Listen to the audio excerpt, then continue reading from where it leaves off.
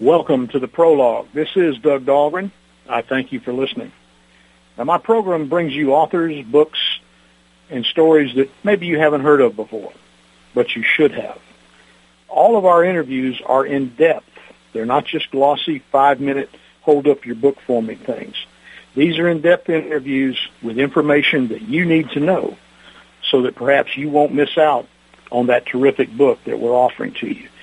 Now, each interview is recorded in podcast form, and it can be accessed later as often as you want, and that's absolutely free.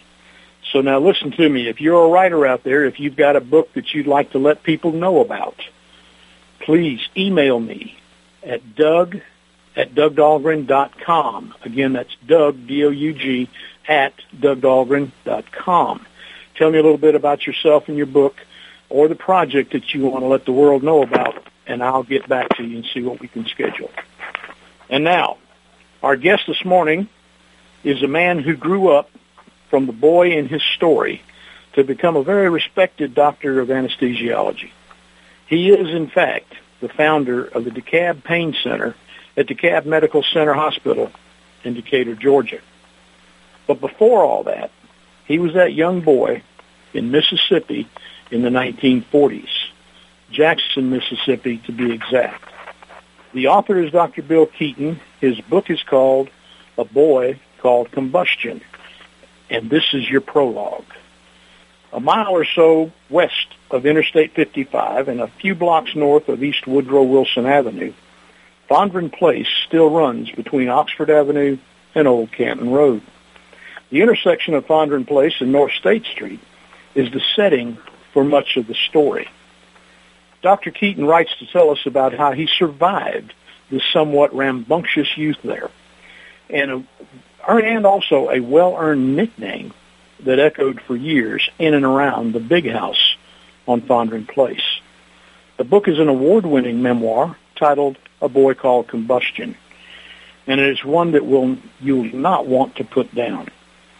It begins with a forewarning rather than a foreword. It's written by a cousin, the Reverend Ken Goodrich. He summarizes his counsel to potential readers with one simple sentence: you cannot make this stuff up. Another award-winning author, Dr. Darden North, calls this book a downright funny while poignant tale of family survival and patience told by a masterful storyteller. Winning the 2014 Bronze Medal IPPY Award for Best Regional Nonfiction, A Boy Called Combustion is a nostalgic look at a time forgotten by some, but warmly remembered by many others. And the author of this terrific memoir is with us this morning, Dr. Bill Keeton. How are you doing this morning, Doc? I'm doing fine. My name is Bill. All right, Bill, we'll try to remember that, but you earned it, so, doctor is something I wouldn't shy away from. The book, A Boy Called Combustion, is just a great descriptive title. Tell us, how did you come up with that title? Well, it's a nickname that I was given by one of my uncles. I was a pretty obstreperous, mischievous child when I was growing up, and had many different nicknames, most of which were destructive in nature, consisting of things like cyclone, tornado. There's something buzzing here. Let me see. Are you still there? I'm here. We got a little beeping going on. This is. Yeah, I got a beeping something, and I don't know how to shut it up. Okay. Anyway, back to the thing. I think I've just figured out what it is. Most of these names were destructive in nature.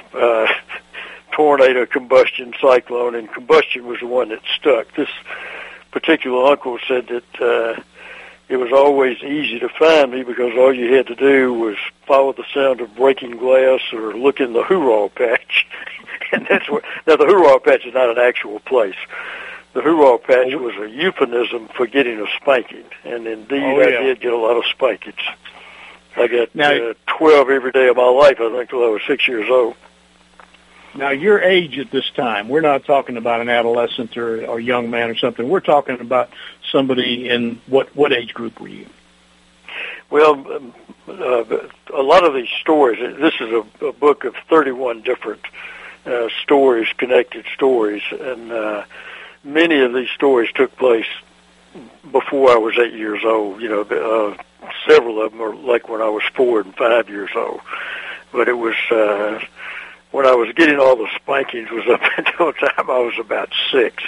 I think after the age of 6, as I said, I got 12 a day. I got 9 one morning before breakfast and 13 one morning before Sunday school, which is not quite as bad as it sounds because Sunday school didn't start till 9:45. But I looked it up. Go right ahead. That up. It's a state record. 9 before. Yeah, it really.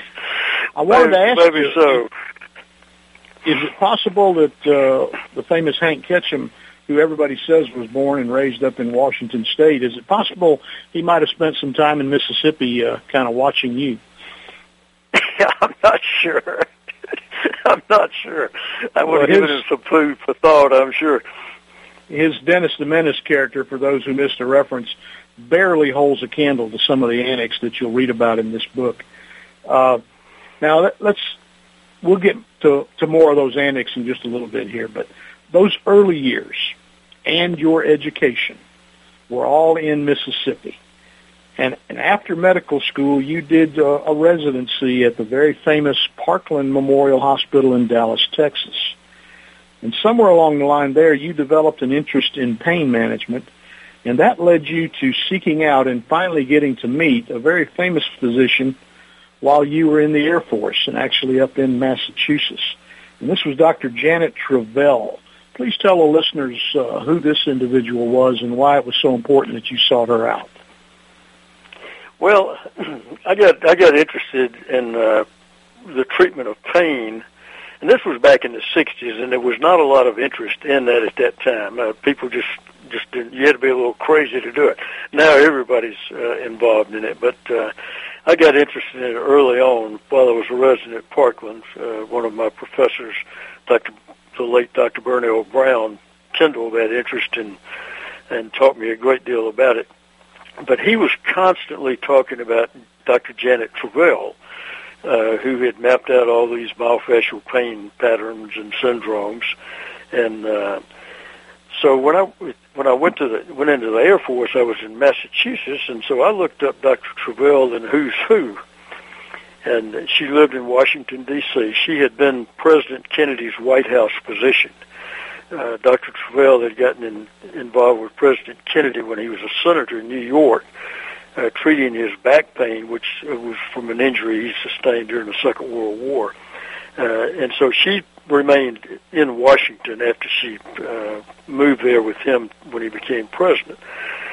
So I called her, and I think she was a little taken aback that I had called her just out of the blue, but I told her who I was and that I was very interested in her work, and I was anxious to come watch her work. And apparently that was not something that she allowed people to do very often, but she seemed sort of, I think my southern drawl probably had something to do with it, but she seemed a little bit interested, so she asked me if I had read her papers.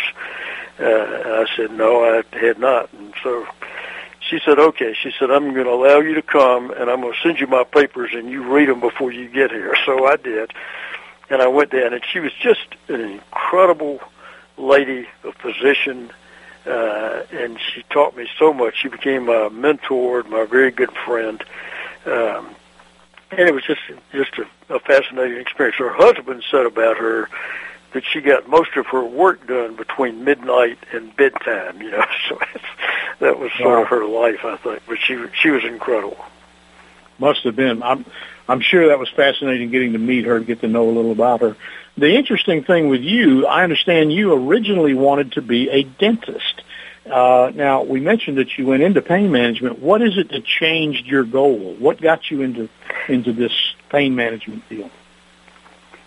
Well, the way I don't know, I entered Ole Miss in the pre-dental program. I had always wanted to be an orthodontist. I had braces on my teeth when I was a child, and every time I went to see the orthodontist before he put any instrument in my mouth. I made him explain to me exactly what it was and how it worked and so forth. So I started, and somehow in college I found myself thinking more in terms of going to medical school than dental school. I'm not sure why, but I just did.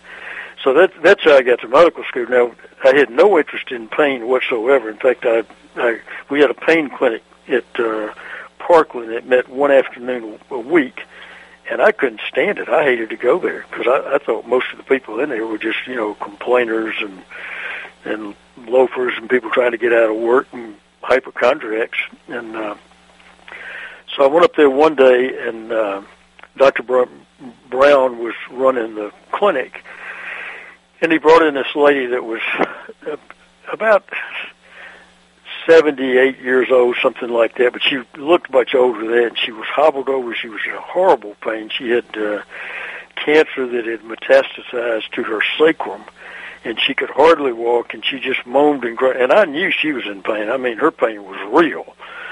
So he had me put her on the exam table, lying down on her stomach, and he told me to push right over her sacrum, and I did. And when I did, she just about jumped off the bed and was just, and I was really upset with Dr. Brown. I thought, this lady's obviously in a lot of pain. I didn't want to do anything to make her worse. And so he had me mix up this solution of local anesthetic with a little bit of cortisone, and he said, I want you to inject that right in that spot. Well, okay, so I did, and then she screamed again, and I was really upset with Dr. Brown at this point, because now she was really miserable. And after about 2 minutes, he said, okay, Miss So-and-so, said, let's see if we can get you up. Well, she got up, and she sort of moved around, and she moved around a little bit more, and she straightened up, and she grabbed my hand and started dancing with me around that room. We did sort of a Virginia reel type thing. And I got hooked on pain right there. I just became fascinated with it, and have been interested in it ever since. Yep, sure did. Well, now, we're here this morning talking with Dr. Bill Keeton about his book. It's a memoir of his childhood called A Boy Called Combustion. Would you real quick tell the listeners where they can find this book? You can get it on Amazon. You can also get it on Barnes & Noble. There are any number of bookstores, different areas that have it, but probably most of those you would have to ask them to get it. But it's certainly not hard to come by. It's also available in Kindle. And you have a website folks can go to learn more about it, don't you? www.Bill Keeton, and it's KEETON.com. My father said the rich ones were KEATON, but we're KEETON. Okay. And now the royalties from this go to a very special cause, and I want you folks to pay attention because we're going to take a break here. And when we come back, Dr. Keeton is going to tell us, if you buy this book, where exactly those royalties go. So this is the America's Web Radio. This is the prologue, and we'll be back after these short messages. From Doug Dahlgren, an action series that grabs you and won't let go. 4 members of Congress all die within months. Each death appears to be from natural causes. But when mysterious messages begin to appear in the form of quotations from long-dead Revolutionary War heroes, one reporter sets out to prove the existence of a serial killer. His search uncovers dark secrets and an assassin shielded by people who need the very services that only he can provide. The Sun, Silas Rising, a novel by Doug Dahlgren, in Kindle or paperback through Amazon.com. Did you miss a show that you really wanted to hear? All of our programs are available for download on americaswebradio.com and on iTunes. You can listen to your favorite programs on americaswebradio.com anytime you like. Affordable health insurance was the promise of Obamacare, but for many, the government mandate caused more problems than it solved. This is Dr. Elena George from Medicine on Call, and I want to tell you about a truly affordable alternative allowed under Obamacare, Liberty HealthShare. Liberty HealthShare bypasses doctor and hospital panels, giving you the freedom to choose, And with a maximum of $500 out of pocket per person and 100% coverage up to $1 million per year per occurrence, you can rest assured knowing you and your family are protected. Coverage starts as low as $107 per month and also includes dental, vision, pharmacy, and holistic care. Liberty HealthShare puts you back in charge of your health. Visit them online at libertyoncall.org. Again, for a true affordable alternative to Obamacare, visit libertyoncall.org or call toll-free 1-800-714-6993 today. This is americaswebradio.com, the best in chat radio designed just for you. And good morning. We are back. My name is Doug Dahlgren. You're listening to the Prologue on America's Web Radio. This morning our guest is Dr. Bill Keeton. He brings to us just a tremendous memoir titled A Boy Called Combustion. Now, we just went over all the places, Amazon and Books A Million and places like that where this book can be found, including Dr. Keeton's website, www.billkeeton.com. But as we were going to break, we mentioned that if you purchase this book, the royalties all go to a very special place. Dr. Keeton, would you tell us the setup you have for the royalties from this book? Sure. I went to medical school at the University of Mississippi Medical School in Jackson, Mississippi, and when I was in medical school back in the 60s, the pediatric ward consisted of 40 beds, and now there is a complete 7-story hospital, children's hospital, the Blair Batson Children's Hospital, and they do the most incredible things here. They've got probably seemingly hundreds of these tiny little babies weighing less than 2 pounds that are on ventilators. They've got their own surgical suite. They do open heart surgery for all these children with these malformed hearts when they're born, and it's just unbelievable. Eli Manning is involved with it. He has an Eli Manning clinic there, and Mr. Manning has been wonderful to that hospital as far as personal contributions and lending the support of his name and raising money. And in fact, the whole Manning family, Archie and the rest of them, are getting involved with the university. So it's exciting to be able to give back a little bit to this very worthy cause. So, folks, we want you to get out there and order this book. You will enjoy it, number one. And number two, you're going to be donating to a very, very worthy cause. Now, Dr. Keeton, this book takes us back to Jackson, Mississippi in the early 1940s. You paint a very vivid word picture of that time and place with this book, as well as telling folks what it was like to grow up there. We don't want to give the story away too much, but tell us a little bit about what happened to you in your childhood. Could you do that? Well, I grew up in this very large extended family. I had 3 siblings in my own family, but my mother was one of 8 children that lived to adulthood. She had 7 sisters and 1 brother. And my grandfather on my mother's side had opened a grocery store in this area in 1894. And in 1894, this was a very, very rural area. It was 3 miles outside of Jackson. There just wasn't much out there. And he built his family home there. And both his home and the grocery store became a real community gathering place. This was before the days of refrigeration, so people came to the grocery store virtually every day, if not every day. It was also the post office, but they would come and share ideas, talk, visit. This was before TV. There really wasn't even much radio back then, so it was just quite a gathering place. And this, all of these aunts and uncles and cousins were at my grandfather's home, which we call the big house. It was a large house. It was a 14-room house. But we were just all there all the time, and these aunts and uncles put up with my antics and nurtured me and sort of turned this rascal into a productive citizen, I like to think. I'm not sure everybody would agree with that, but it was a wonderful environment to grow up in. It really was. Just a very different time from now.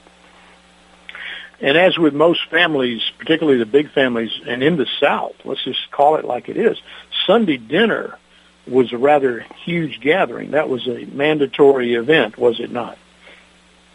It was. It certainly was at my grandfather's house. Sunday dinner, and now we're talking about the noon meal when we talk about dinner in the South in the 40s.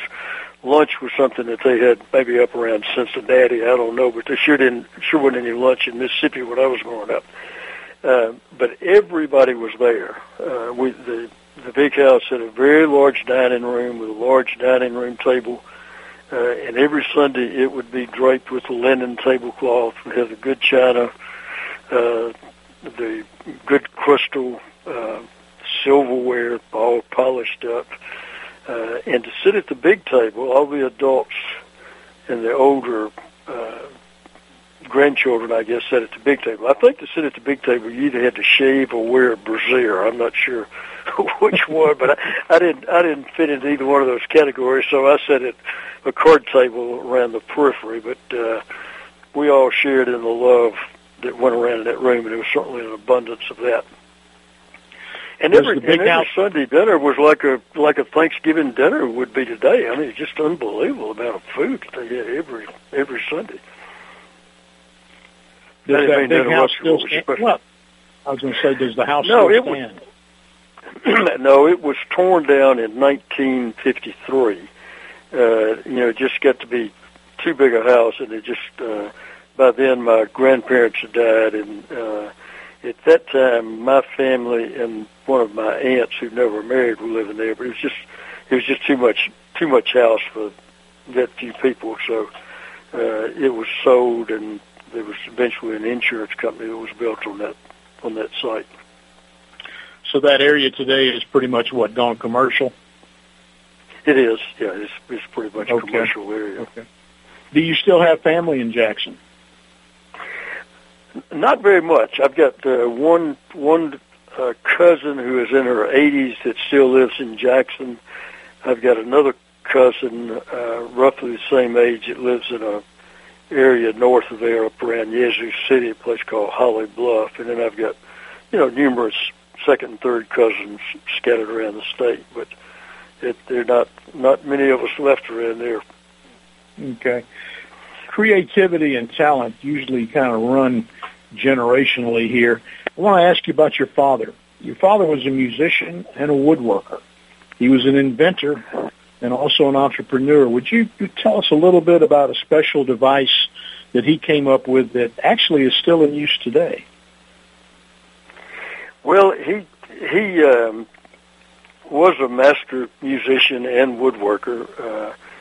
He got interested. He had a woodworking manufacturing company during the Second World War, and one of the first things he invented and made was a butter mold. At that time, they had everybody was using margarine, and it wasn't colored. It was just white, and so it wasn't very appealing. So they would give you a little button that you could of color in it, that you can mix it up, make it the right color, but it still was just sort of in a glob. So he invented this thing called the butter mold, which he made with just scrap lumber, and you'd put your butter in that, put it in the refrigerator, let it harden, and push the plunger, and you ended up with something that looked like a pound block of butter. So that was one of the first things he did. But then in the mid-50s, he opened a picture frame shop. And picture framing at that time was really in its infancy. And they cut frames just with a wooden miter box and glued them together with a vise. But he revolutionized that industry, made numerous inventions so that it was mechanized and, run with air cylinders and all this sort of stuff. But his biggest invention was a mat cutter. A mat that goes around the edge of a picture has a beveled edge, and it's very hard to cut a beveled edge unless you're really experienced in it.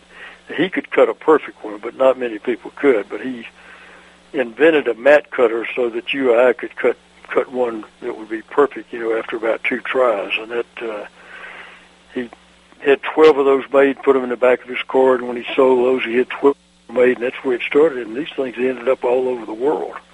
And there's still plenty of people that still use them today. In the frame shops where you might go. Right. All right. Dr. Keeton, it's called the Keeton cutter. The Keeton cutter. There you go. Ask your framer when you go in to get that artwork framed if they use a Keeton cutter, and tell them you heard about it. You currently live outside of Atlanta, Georgia, and you have practiced anesthesiology here for over 30 years. What was it that brought you from Mississippi to Georgia? Well, I left Mississippi and went to did my residency in Dallas, Texas. And then from there, I went into the Air Force. This was during the Vietnam War, and it was draft, so just about everybody was in the service during that time. I spent 2 years in Massachusetts in the Air Force, and then after that, I was looking all around the country for a place to go into practice, and I ended up in Atlanta primarily because I had a sister and her family that lived here, and that made it a little more enticing, and I had a good offer here, and just came here and been here ever since, and been delighted with the choice. Well, it was an absolutely brilliant move for everybody concerned, particularly the folks here in Atlanta. Like we said, you obtained and served the title of Chief of Anesthesiology at DeKalb Medical Center for over 15 years, and very highly regarded by the staff and the nurses there. You also founded and served as the director. We mentioned this earlier, but it's important. You serve as the director of the DeKalb Pain Center that you founded at that hospital. You're quite a busy guy. When did you decide that you had time to become a writer? I never really decided to do that. When I was, I think it was probably in the early 80s, I read the book All I Needed to Know I Learned in Kindergarten. And this was a collection of stories by Mr. Fulcrum, and I really enjoyed those stories, and they reminded me a lot of that I and numerous other family members had been retelling for years and years. So I just started writing them down, just probably for the fun of remembering more than anything else. But I would let people read them, and one of my nurse anesthetists made a collection of all these stories and put them in a loose leaf binder and gave them back to me and suggested that I, get them published. And I never thought much about it. Didn't for a long time, and finally ended up publishing them in 2014. So you can see it wasn't exactly a quick process. But I never started out with the intention of writing a book. It was just some people pushed you along the way, didn't? Yeah. Excellent. Tell the folks again where they can find this book. It's called A Boy Called Combustion. The author is Dr. Bill Keeton, Keeton. Doctor, tell them where they can find this book.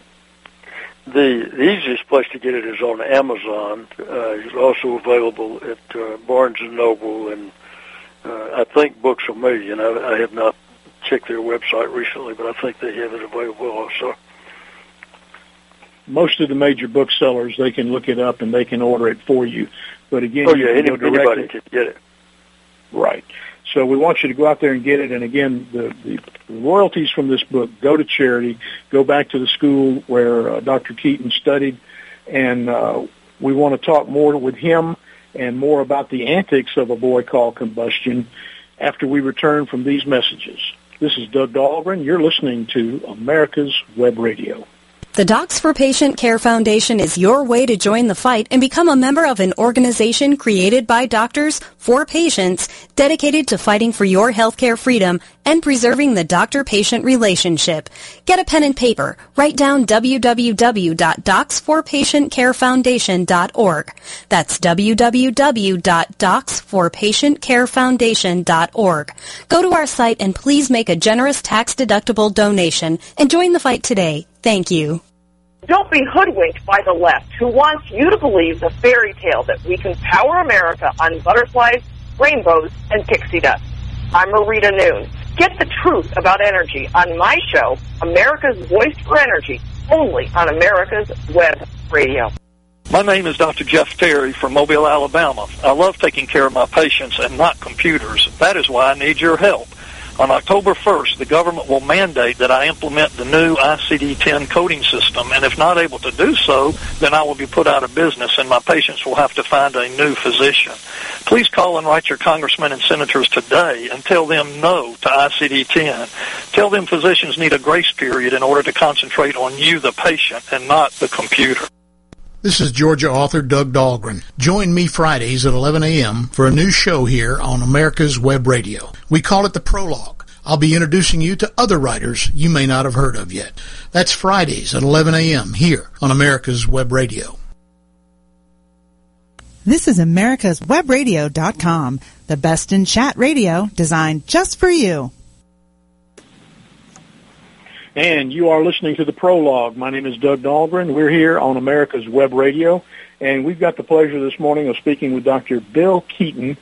He's brought with us his memoir, A Boy Called Combustion, about him growing up in 1940s Mississippi. Now, there's some anecdotes in here, some stories and tales that really make one wonder how you made it to ever get into medical school, much less be the man you are today. Tell us a little bit about some of these annex that you were involved with as a child. You start wherever you want to. I've got some questions, but you go ahead and just start wherever one hits you. Well, as I said, I was extremely mischievous and stayed in a lot of trouble most of the time. I had sort of a fixation on paint. It seemed like I was always getting involved with paint. And the first time I ever got involved with paint, I was 4 years old, and my grandfather was having a screen porch on the back of his house painted. And it was sort of a crusty old gentleman that was doing it, Mr. Harrison. He had a hand-rolled cigarette hanging out of the corner of his mouth, and he was painting this lattice, on the screen porch. It was about 1.5 inches wide, but he was using a 4-inch brush to do it. And I was asking him a lot of questions, so he started showing me what he was doing. He had a full bucket of paint, and he showed me how he would take just the tip of that brush and dip down in the paint, and then he'd wipe the excess off the sides, and then he'd go over to the lattice work, and he would turn the brush vertical, and he could come right down that lattice, even come down the edge of it, and get paint on the lattice without getting any on the screen whatsoever. And I was sort of fascinated by the whole thing.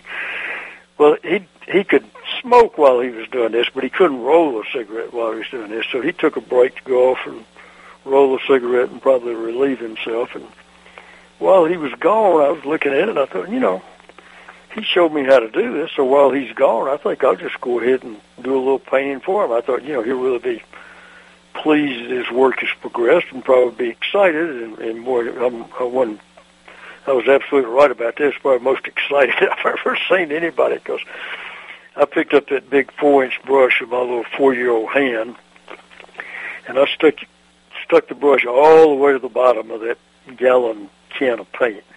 Got paint all over the handle of the brush, all over my hand, pulled it straight out of the paint can, held the brush up so paint was running all down my arm, down the front of my clothes, onto the floor.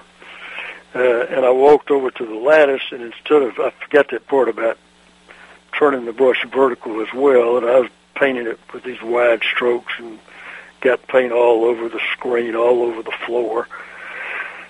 So Mr. Harrison was sort of in a tough spot. He either had to explain to my grandfather he was the worst painter in the history of the earth, or I was the worst brat that he'd ever seen. But even the worst painter wouldn't have gotten that much paint on the floor, and certainly not on my uncle's car. My uncle had a black Pontiac, and I decided while I had that can of paint and a brush, I just will paint that rear fender of his car white, which I did.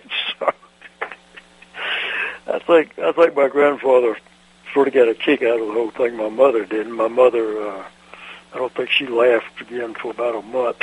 It's probably about the same time I could sit down again. Well, but that was just one of several episodes. Oh yeah. Well, when painting, if a little's good, then a lot's got to be better, right? Oh yeah. Sure. What's wrong with the logic there? Now, also, you were quite the entrepreneur, and yet work didn't really want to enter into it too much. Tell us a little bit about the Coke bottles. Well, I was sitting in the back of my grandfather's grocery store one day, and I noticed out behind the store there was a stack of these crates, wooden crates that they put drink bottles in. At that time, it was a 2-cent deposit on all drink bottles to encourage people to return the bottles so they could send them back to the bottling company and recycle them. But many people that didn't care about their deposit, this was before the days of the litter laws, so they'd be riding along the road and they'd just throw them out on the side of the road. And so men would go along the side of the road with these big croaker sacks, gunny sacks, burlap bags, what do you want to call them, and they would fill up these bags with these Coke bottles, drink bottles, and then they'd bring them in and collect the deposit. Now, that's a lot of work, in the hot Mississippi sun, walking along the roads, picking up these bottles, and then, of course, as you collect them, the bags got sort of heavy and bulky and cumbersome. But I figured out it really wasn't much work at all to just go behind the store and gather up an armload of these bottles and then walk around the store and go in the front door and present them to my grandfather. And he was thrilled. He thought, boy, this is really industrious. You're working hard, making money. And he was really pleased with that. But after I did it about the third time, and in a few minutes, he got gist of what was going on, and that sort of ended that entrepreneurial scheme early on there. Was that a trip to the Hoorah Patch? Oh, yeah. Well, yeah, I think that one was. I had gotten involved another time. Earlier, I had noticed that they had some little brown bags up under the counter at the grocery store that they put small items in, like spools of thread, snuff, and that sort of thing. But as I looked at the bags, they were the exact same size as the bags that the peanut vendors put peanuts in when they sold them on the street. So I pilfered some of those bags, and I took them out beside the store. There was a gravel drive that ran by the store, and I filled these bags up with these little rocks and pebbles, and then I'd twist the ends of the bags just like the peanut vendors did. And then as my grandfather's customers were leaving the store, I would approach them and ask them if they wanted to buy a bag of peanuts. And I told them, these things are so good, they'll make your eyes water, especially if you bite down on one of them. But that was going pretty well. I was selling them for 10 cents a bag, but one of the ladies went back in and slammed the bag of rocks down on my grandfather's counter and insisted that she be repaid. And he took a dime out of the cash register and gave her, and then he took me back in the back of the store. And we had a very nice discussion, that time about, honorable businessmen and what Jesus would have done, and Roy Rogers and George Washington. So I just got a lecture that time, but then when I followed that up with the Coke bottles, I think that was more of a trip to the Hoorah Patch again. So, but let me just make one point, Doug, before we get too far along here. When I say I got 12 spankings a day, that to many people today would sound like my mother should be turned into the Bureau of Investigation or something. But back then, to spank or not to spank was not the question it is today. I mean, that's just the way children were. And we're not talking about beatings or injury at all. They were just a little paddling sort of thing. It got your attention more than anything else. But it was, I did get a bunch of them for sure. Rather than an investigation, anybody that reads this book would think that his parents and his grandparents and everybody around him deserved medals, to be quite honest with you. And yet, you weren't really a bad kid. You were just creative, and that creativity found its way out and in ways that deserved little chats at the Hoorah Patch. And we've hinted at the Hoorah Patch and kind of told people what that's about, but it had nothing to do with the Marine Corps, did it? No, it did not. It did not. The Hoorah Patch could have been anywhere, in the churchyard, and behind the house, in the kitchen, grocery store, just wherever the acts occurred. That was pretty free-wielding. That's what it was. There's also a story, I don't know if you want to share it or not, but there was a story in here about learning about sex. And what age were you at this point? And tell us what you care to about that little story. I was 8 years old, and I was in the grocery store, and this friend of mine came in with his mother, and while she was doing her grocery shopping, I took him in the back of the store, and we were just talking and fooling around back there. And while we were back there, he picked this time to tell me about sex and about the sexual act. And I looked at him and I said, "You're crazy." I said, "People don't do that." He said, "Oh, yes, they do." He said, "Your mother did it." I said, "She most certainly did not." He said, "Oh, yes, she did." I said, "She did it." And I was getting sort of mad. I said, "She did not." I said, "Your mother may have done it." And between you and me, Doug, his mother looked like she might have done it. But I said, "Mine didn't." And he said, "Well, if she didn't, you wouldn't be standing here." Well, I don't know what happened right about that time. It was pure coincidence, I think, but my fist landed right on his nose. I mean, he went flying over backwards, landed on the ground with a thud, and he was screaming bloody murder, and his nose looked like Old Faithful spewing blood. And his mother and my Aunt May, who ran the store after my grandfather died, came running back to see what it was, and here's this kid lying on the floor bleeding, pointing at me, saying he hit me. And my aunt grabbed me by the collar of my shirt, and she pulled me up, and she's shaking her finger in my face, saying, "How dare you treat my customers this way," going on. And I was thinking, Aunt May, if I told you what he said about your sister, I bet he'd be the one in trouble and not I. And I really think it's true. But I couldn't tell her. I couldn't tell her. You see, first of all, I wasn't sure it was true. In fact, I was pretty sure it wasn't true. But, see, my aunt was an old maid. She'd never married, so I figured, she may not even know about it. So I kept my mouth shut and just took another little trip to the hoorah patch. Well, now, the friend with the bloody nose is real, but I understand, like most creative young folks in that era, and even today, you had a friend called Jackie, who you were able to blame for quite a bit of the commotion. And tell us a little bit about Jackie, real quick. Well, I was actually a pretty good little kid, but Jackie was a hellion. I mean, he did all sorts of things, and I always had to take the blame for it. I remember one time I was sitting in the living room reading the Bible.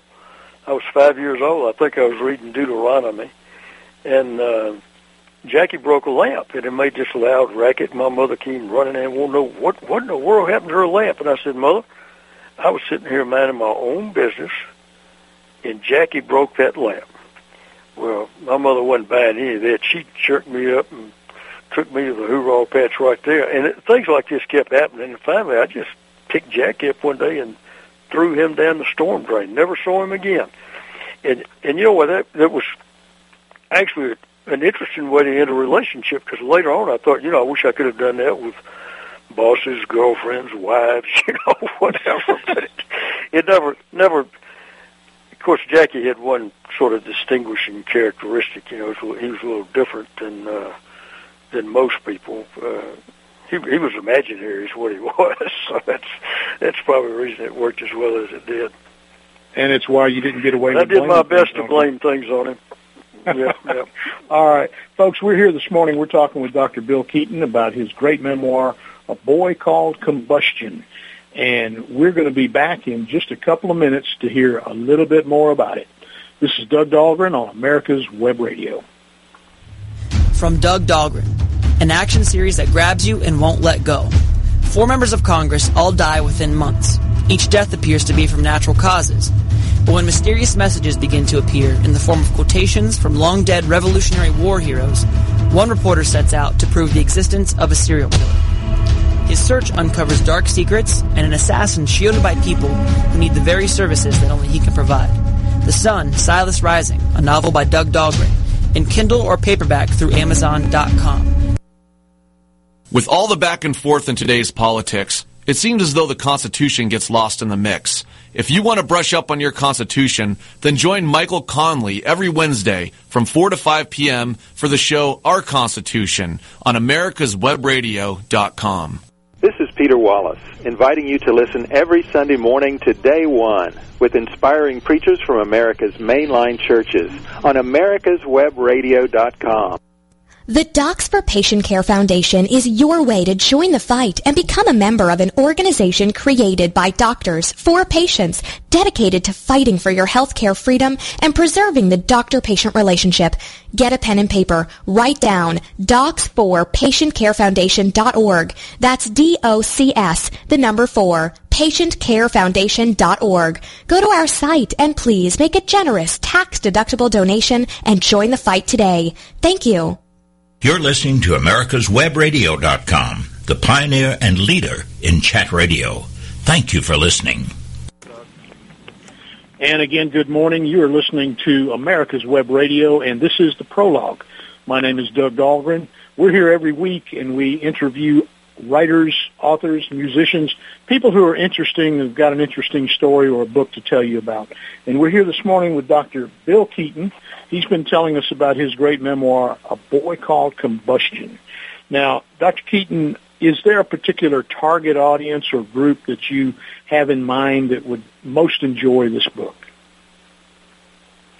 Well, it was interesting, Doug, when I decided to publish a book, I had thought that, I've got still a rather large extended family. I thought they would be interested in it, and maybe even people in Jackson or the state of Mississippi. But I've been amazed and very gratified that there have been people from all over the country, from California, Oregon, a gentleman that grew up in a high-rise apartment in Chicago, another gentleman that grew up in the Bronx, and people in Florida and Carolinas that have all said in one way or another, your stories could have been my stories. They said, I wasn't as bad as you were, and my family wasn't as big as yours, but, when I would read about your family, I'd think about my family. When I read about some of the dumb things you did, I thought about some of the stupid things I did.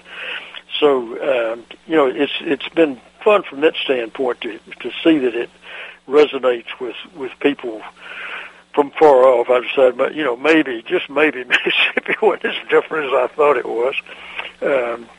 But I think a lot of it has to do with the time, too. The time was just such a different time. It really was. Well, it was, but you brought up a very good point, and probably had a lot to do with it being recognized with the 2014 IPPY for Best Regional Nonfiction.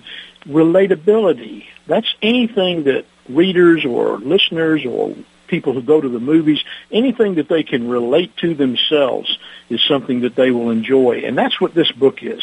Like you said, maybe folks don't want to admit doing the things that young Bill Keeton did or Jackie, but they certainly know somebody who did or were close to it. And to me, in this book, there's humor, there's nostalgia, like you said, history about the way things were back in those days. And my goodness, aren't things different today than they were in the 40s and particularly in the South? No doubt about it. No doubt about it. I want to bring up a story in there that you're a little self-conscious about today, and really it's a very poignant story. It's about young Bill, the boy called Combustion, walking down the street and meeting a black woman. Now, in today's world, we really aren't allowed to talk about or say things like this, particularly in the context in which it happened. That's the thing that's wrong. We can't talk to each other anymore. We can't share experiences, how we grew up or how anything happened, because the context is lost. You're either this way or you're that way. And in that, we tend to lose the importance of the actual outcome of the event, and that is the lesson that was learned. Now, I've led it up to the fact that you were walking down the street, and this was a black lady that you really didn't know, and you were a very young child. Share with us what you care to about that story and the lesson that you learned. Okay, well, first of all, I'll tell you that, as I said, all of the stories in this book, and all the stories in this book are true. It's something I get asked a lot, but all of the stories had been told over and over by me and many others. But this story that you're talking about, I never told one living soul about it until I was 70 years old, and I decided if I was going to write this book that I had to put this story in there. And I was, many people thought I should leave it out, but it was an important thing to me. And what happened was, when I was growing up in Mississippi in the 40s, the N word was a word which I heard, virtually every day, and it wasn't necessarily a derogatory term or pejorative term, although it could be. But I mean, it's just the way people talked back then. It's even the way black people referred to each other. And I never saw anybody in my family mistreat anybody that was black, ever. I just never saw it. But I was walking down the street one day, and I met this black gentleman coming towards me, and for no reason whatsoever, and I have no idea why, when he and I met, as we passed each other, I said, "Hi, nigger." And the poor gentleman just, I'm sure he had murder in his heart, but he lowered his eyes, just sort of looked off to the side and lowered his head and didn't say anything. And then I did the same thing when I met a young black boy about my age sometime later, and he too looked away and didn't say anything. And then, and I remember this like it was yesterday, I was walking towards my grandfather's grocery store, and this sweet-looking black lady came towards me, and as we passed, I said the same thing to her. And she also lowered her head and sort of looked away, and she walked on by for about maybe 5 steps, and then I heard her say, "Young man!" And I turned around, and somebody was used to getting in trouble. I mean, I knew when I was in over my head, and I knew I was over my head right then when I turned around and looked at her. She had her finger pointing at me, and she said, "Is that what they taught you in school?" I said, "No, ma'am." And that was an interesting response, because I didn't say ma'am. I said ma'am and sir to anybody that looked like they were over 14, but I didn't to black people, and I don't know why. That was something else I was never told to do, but just never had. But I said ma'am to her, and she said, "Did you go to Sunday school yesterday?" I said, "Yes, ma'am." She said, "Is that what they taught you?" I said, "No, ma'am." She said, "Then why did you say it?" Well, by now, I'm the one looking down, with tears in my eyes, and she didn't say anything else. She just turned around and walked off, and I have never forgotten her. I mean, as a friend of mine said, out of all the spankings that I got when I was growing up, that instant, which probably took less than 2 minutes by this lady, had much more impact on me than all the rest of spankings put together. And, and the thing that was so amazing to me about it as I look back on it is because, she didn't know me. I mean, for all she knew, my father or grandfather could have been a Klansman. She didn't know. But she knew I needed to be straightened out, and she did it. And bless her heart, I wish I could tell her what an impact she had on me. But never saw her again. It's stories like that, things that happened when we were younger and around the things that we knew then, we could talk them out. We could work things together. I wish we could do that today. We seem to be losing that. And that's not good for anybody. We're losing the ability to talk on a lot of subjects, and things like race relations is just really one of them. And I know it was difficult for you to tell that. It's in the book, and it's told very much just exactly that way and with that heartfelt sentiment to it. Have you heard any particular stories from any of your readers on how this book has impacted them? Just different. I think the way that it's impacted people more than anything else is causing them to remember their childhood, and like you said, relatable things. I think that's the biggest impact it's had. I think people have just had fun, sort of remembering, because it was such a different time. But even people that didn't grow up in that time, I've had people that were much younger than I say that they really enjoyed it too. So it's been a fun experience. Well, now your book has been out for over a year now and has reached the #1 bestseller on Amazon in the category of childhood biographies and family. That had to be a nice thing to see happen to it. Yeah, that was I was flabbergasted, but yeah, that was an amazing day when I saw that. And then again, I want to mention the fact that you did win the bronze medal for regional nonfiction in the 2014 IPPES. And the IPPES, for those who aren't aware out there, that's the Independent Publishers Book Awards. And that is quite an honor. You have to apply, and the work is critiqued, and you're notified sometime later. I'm sure you're very proud of that. In fact, the copy of the book I have bears that medallion on the cover. So quite an honor for you and the work. Yeah, I was overwhelmed by that too. There were, I think there were like 5,500 entries into that. And I'm not sure how many awards were given out, but it was, I was amazed at that. Well, Doctor, tell us one more time real quick. The royalties from this all go to charity. Tell us real quick where folks can find and buy A Boy Called Combustion. Amazon is probably the easiest place. It's available in paperback and in Kindle version. You can also get it at my website, which is www.billkeeton.com, and also on Barnes & Noble, Books A Million. And any bookstore can get it that wants it, so, that's no problem.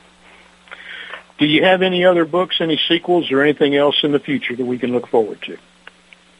Well, I keep getting asked that question. I'm working on some medical programs right now, educational programs for people using pain medications to treat their chronic pain.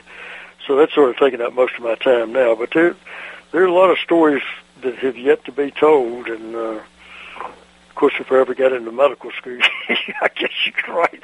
I'd have to write that as a novel, though, because I don't think anybody wants their name attached to some of the stories that went on there. But well, Dr. Keeton, maybe in the future. Well, good. We look forward to that, and we want to thank you so much for being here this morning. Go ahead. And can I just say something sort of off the record here to your listeners? They need to be more familiar with your work. You talk about somebody that's prolific. What have you got, like 7 books out now? And people, I'm telling you, his character, John Crane, makes Jack Bauer look sort of innocent at times, and I think your writing can well be compared, and I've seen it compared in reviews to James Patterson and John Grisham. So, I heartily recommend it. I think you'll find it a fun series to get involved with. Thank you, sir. I appreciate that very much, and I'm glad you enjoyed what you've been able to read of it so far. Oh, well, folks, it's fascinating. Well, thank you very much, and thank you for being here this morning, Doc. Bill, I don't want to be corrected again, so thank you very much for being here with us. And listeners, there you have it. You have been introduced to Dr. Bill Keeton, his great book, A Boy Called Combustion, and this next move is yours. Go to Amazon, go to www.billkeeton.com, and you'll be very happy that you did that. Now, I hope you've enjoyed this morning's prologue, and please tell your friends all about it. The podcast will be available in our archive section in just a couple of days, so please look for that and re-listen to the show as often as you like, absolutely free. And if you have anybody you know of, or if you are a writer and would like to be a guest on a future show, please email me, Doug@DougDahlgren.com. So for this show, we thank you. Hope you have a great weekend, and hope you'll be back with us next week on America's Web Radio. Good. This is America'sWebRadio.com, the best in chat radio designed just for you.